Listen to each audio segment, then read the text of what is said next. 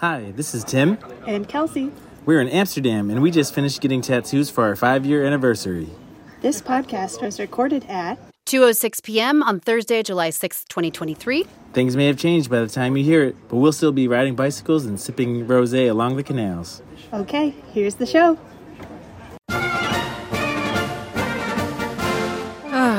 Rosé. Happy anniversary. Yeah. That's a memorable way to spend one. I want to be where they are. Do you guys have any tattoos, or should we not go there?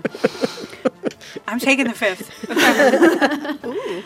Hey there, it's the NPR Politics Podcast. I'm Sarah McCammon. I cover politics. I'm Deirdre Walsh. I cover Congress. I'm Carrie Johnson. I cover the Justice Department. In a divided Congress, neither the president nor Republicans will get much legislating done. Instead, Republicans in the House have been spending their time on investigations. And so far, the probe that's gained the most traction has to do with the president's son, Hunter Biden. There are actually several investigations going on. Deirdre, you're here to talk us through some of those. What are House Republicans trying to find out here? Well, House Speaker Kevin McCarthy has said a big part of their charge in running the House is oversight. And they are investigating a lot of things. They're investigating the situation at the border. They're investigating the Biden administration's policies on COVID. But as you said, the main one that they've been spending a lot of time on and multiple committees are looking at is the president's son, Hunter Biden. One has to do with a recent plea deal regarding Hunter Biden's legal issues regarding his taxes.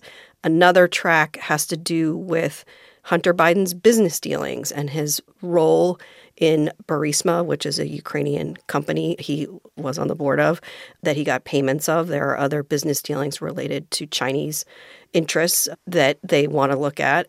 What they're really trying to do is trying to raise questions and suggest that potentially the president, when he was vice president or after he was vice president, had some links to some of his son's business dealings.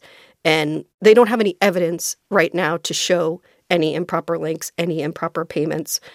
But they are moving forward and I guess sort of have a newfound focus following the plea deal of Hunter Biden. So that's the overview, Deirdre. There's a lot there. I want to zero in on something you mentioned, the plea deal that both you and Carrie have been reporting on in recent weeks. That's the Department of Justice investigation by a Trump-appointed U.S. attorney, which ended with federal charges against Hunter Biden. Carrie, just remind us what that's about and where that stands. Sure. So Hunter Biden had been under investigation at least since 2018 by David Weiss, who was appointed by Donald Trump to be the U.S. attorney for Delaware.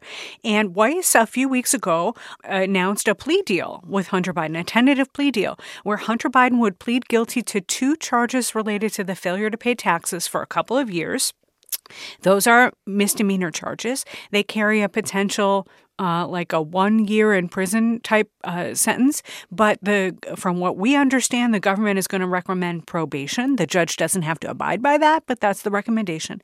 And that Hunter Biden is going to enter a diversion program for a separate charge that has to do with him possessing a weapon, a firearm, while he was addicted to a controlled substance when he was very heavily into crack cocaine.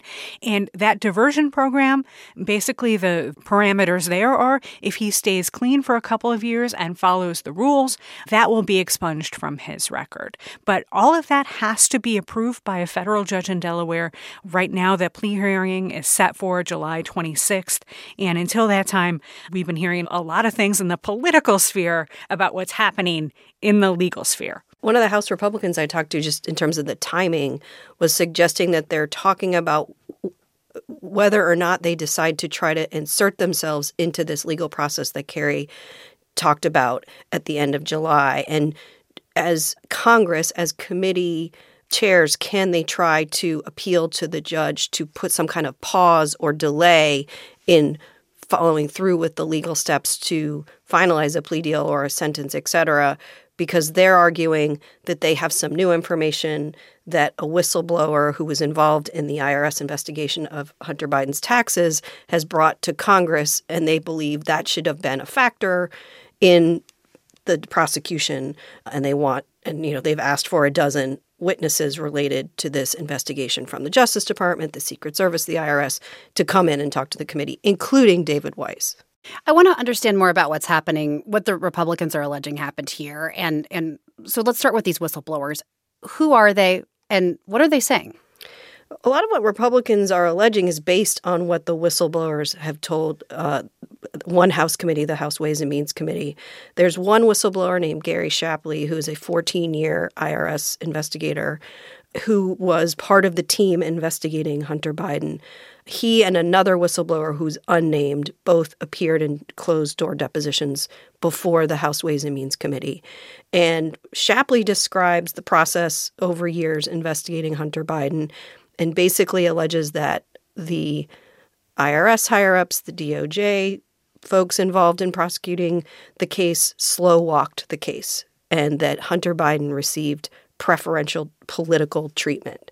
He claims that his investigation found that Hunter Biden failed to pay more than $2 million in taxes, and some of those tax years, starting in 2014, 2015, the evidence amounted to what could have been charged in his view and his recommendation, and he's just an investigator, he's not a prosecutor, would be felony tax evasion, which would be a more serious charge than the misdemeanor 2 charges that were part of the plea deal. So what Republicans are saying is, hold on here, who made these decisions about what would be prosecuted? We think that maybe the Attorney General had something to do with this. There's a lot of allegations about their contention that there was political interference and that Hunter Biden got special treatment. The evidence they hold up is the whistleblower testimony. So that's what the Republicans are saying. I mean, Carrie, put this in context for us. How typical is this deal that the president's son is receiving? Okay, so this is a little complicated, like Deirdre said. What the Republicans are saying is that this is a sweetheart deal. But based on the facts that we now see, Hunter Biden or somebody close to Hunter Biden paid back his tax debts, okay, which usually counts in terms of the kind of prosecution the government would bring against you. And as for the weapons charge, ever since last year when the Supreme Court basically upended the system for regulating guns, there's an open question about the constitutionality of some of these gun-related charges against Hunter Biden. And his very good and very expensive lawyers have been raising those questions with the Justice Department all along. Typically, if you want to throw the book at somebody for one of these weapons charges, it's somebody who has a record, a long criminal record, engaged in violence, or something else very serious has happened. And Hunter Biden doesn't have that kind of thing on his record. Where the whistleblowers may have a point is that this investigation took a really long time. Okay, it took 5 years, which is an extraordinarily long time. And the whistleblowers also say that David Weiss, who's the holdover U.S. attorney from the Trump years, that David Weiss told them that he tried to bring this case in California, he tried to bring it in D.C., and he was rejected, and that he allegedly told these whistleblowers that he asked for more authority from the Justice Department, and he was rejected. Well, here's where Merrick Garland, the current Attorney General, comes in. Merrick Garland has forcefully denied ever rejecting any effort to give this prosecutor more power. And it turns out, after all of this back and forth among Republican committee chairmen and the lawyers for these whistleblowers, that David Weiss came out late last week and said, I did not ask for additional authority. I had all the authority I needed. So eventually this judge is going to have to sort this out in a courtroom in Delaware at the end of this month. All right, it's time for a quick break. We'll have more in just a second. Hey, don't miss our latest bonus episode. It's a conversation about covering the trial of former President Trump and what that looks like behind the scenes. A friend of mine who worked at the Associated Press came into the courtroom and said, Carrie, step to it. Michael Cohen has flipped on Trump. Wow. That's the kind of world we live in now. So many legal stories are happening all at the same time. It's hard to keep track of everything. It's all in our latest bonus episode for NPR Politics Podcast Plus listeners, whose support helps make this show possible. And we're back. So, Deirdre, stepping back just a little bit here, I mean, what is Republicans' objective? It appears to be that they're trying to damage President Biden, but does this work for them? Is there a group of swing voters, for example, that are ready to change their vote over another Hunter Biden news cycle? Or is this about something else, maybe? I don't think we know the answer yet to whether or not this issue is going to break through with swing voters and whether or not they're going to say, oh, maybe we shouldn't have put Republicans in charge of the House. I don't think we're there yet. I do think the big factor driving the House Republicans' decision to move forward aggressively in these investigations of Hunter Biden is the Republican base that helped elect Republicans to control the House and flip control of the House from the Democrats is focused on going after Hunter Biden. The base is very ginned up and excited about the chance to investigate the Biden family business. There's a lot of conservative media out there that has been making these allegations for years, and they want action. And I think that a lot of House Republicans have told me that that's what their voters expect. I've talked to some House Republicans who represent more swing districts, and what they say is they think it's appropriate to investigate, but there is an element of their base that really wants action, wants a vote, wants an impeachment vote, wants to impeach the president or the attorney general or the secretary of Homeland Security. But what these moderates are saying is we should investigate. We should build a case. I talked to California Republican Mike Garcia, and he sort of described the dynamic that he's been seeing about impeachment at home. It's a very emotional thing. Some people want the instant gratification of a pound of flesh, but there's a process through which we go by, and it protects them as much as it protects the people they don't like. So that's what we're trying to do. I do think over the next few months, this is going to continue to play out, and there will be a tension inside the Republican conference where some moderates are like, we need to show we can govern. We need to show we can fund the government. It's fine if we investigate, but that's not everything we should be doing. Hey, Carrie, as Deirdre just mentioned, this isn't just about efforts to impeach President Biden. I mean, Attorney General Merrick Garland is also a target of some of these House Republicans. Do you see that going anywhere? Yeah, I'm not sure where they're going to take things. What I do know is that the Attorney General has basically said he was not involved in this Hunter Biden plea deal. He didn't intervene at all in this case, and that he left matters entirely to the Trump holdover, David Weiss, whom he left in place specifically to avoid these attacks about partisanship and to demonstrate, in Merrick Garland's view, that this is an independent Justice Department that acts within arm's length of the White House.